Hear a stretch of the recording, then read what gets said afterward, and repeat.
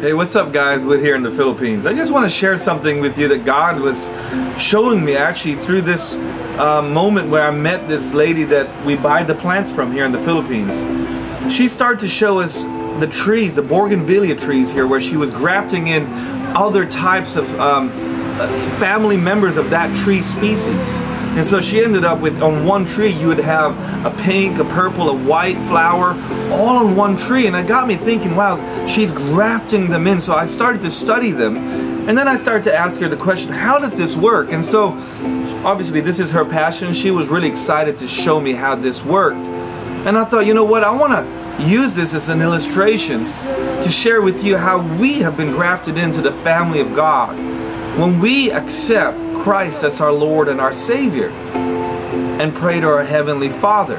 So I'm just going to read this to you real quick from Romans chapter 11 verse 17 and 18, and then we'll dive straight into it and break down what this means to us today when we're identified ourselves as followers of Christ. Here we go.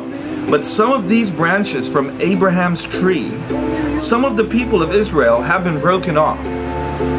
And you Gentiles, this is you and I, if we're not Jewish, we're all Gentiles, right? Who were branches from a wild olive tree, have been grafted in. So now you also receive the blessing God has promised Abraham and his children, sharing in the rich nourishment from the root of God's special olive trees. But you must not brag about being grafted in to replace the branches that were broken off.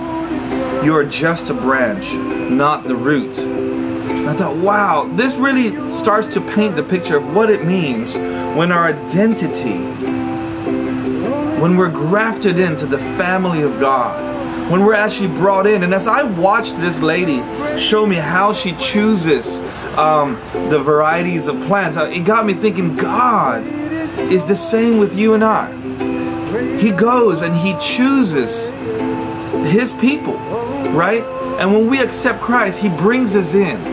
He trims us. There's a pruning process. Sometimes in life it feels like you're being shaved down, like, wow, it's kind of painful. But what God is doing is He's preparing you and I so that He can graft us in to His trunk, the family, the tree. You see, we no longer become our own people when we're grafted into that. Just like in these plants, when you're grafted into the tree trunk, you start to become one, and the nourishment of that tree becomes your nourishment. The beauty of that tree becomes your beauty. You take on its identity, and vice versa. You become one. And I thought, wow, what a powerful picture of when God comes into our lives, when we are adopted into His family. You are no longer your own. You see, in life, how you look at yourself, basically your identity, will determine your destiny, what you end up doing. Just think about it in today's world. You know, when they challenge people's identity about what you're able to do, what you're not able to do, what you're good at, what you're bad at, the world keeps throwing all these things at us, saying you should be like this. No, no, no, you should be like that. No, you don't have enough. Or maybe you're just not enough. You're not good enough. That's a lie. Because actually we were created by our Heavenly Father. And when He grafts us in, when He adopts us into His family, we take on everything that our Father has. That means that we bear the same fruit. We start to bear the fruit that God intended for you and I.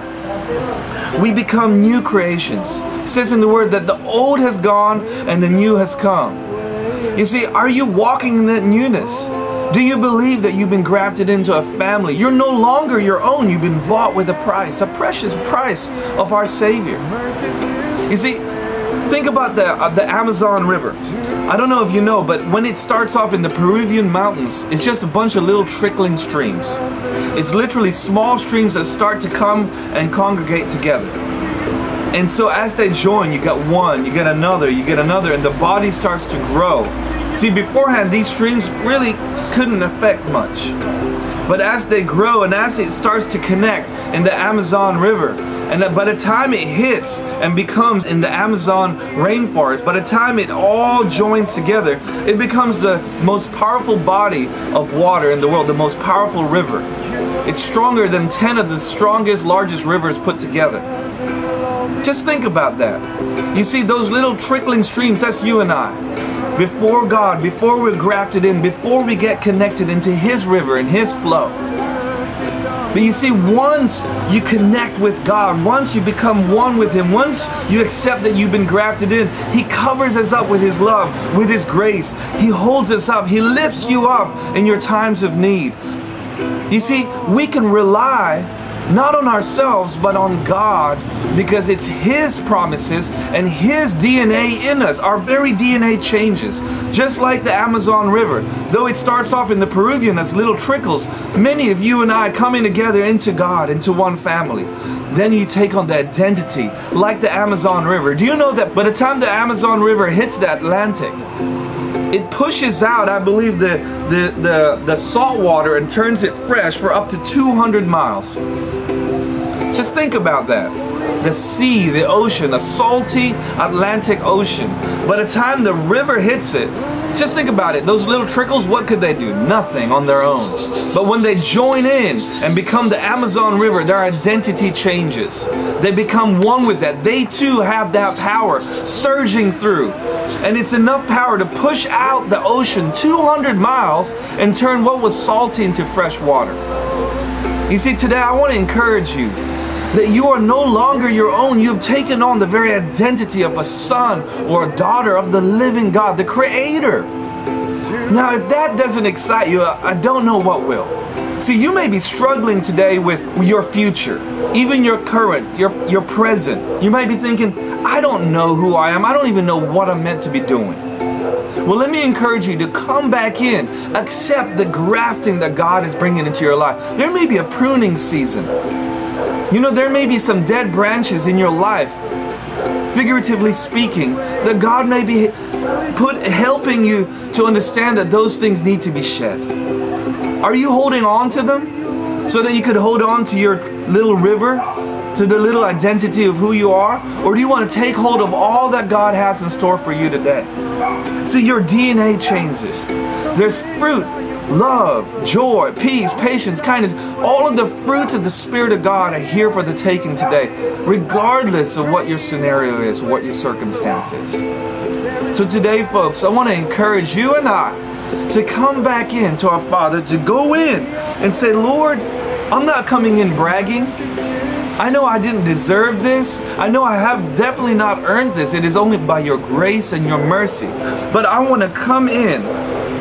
I don't want to conform to the patterns of this world any longer. It says this in Romans 12, verse 2. Do not conform to the pattern of this world, but be transformed by the renewing of your mind. Then you will be able to test and approve what God's will is, His good, pleasing, and perfect will. Be transformed? Well, that means that your identity is being changed from the inside out. A new mind, a new heart. Your identity is not in who you are, it's in who God says you are. A child, a son, or a daughter of the living God. Don't let people dictate your identity. Look to God, understand who He said you are, and walk accordingly so. You have access to everything in heaven, because just like that Amazon River, you have taken on that very same identity. That same power, that same ability that God has, He's given to you and I because we become one with Him. Anyway, I hope that encourages you.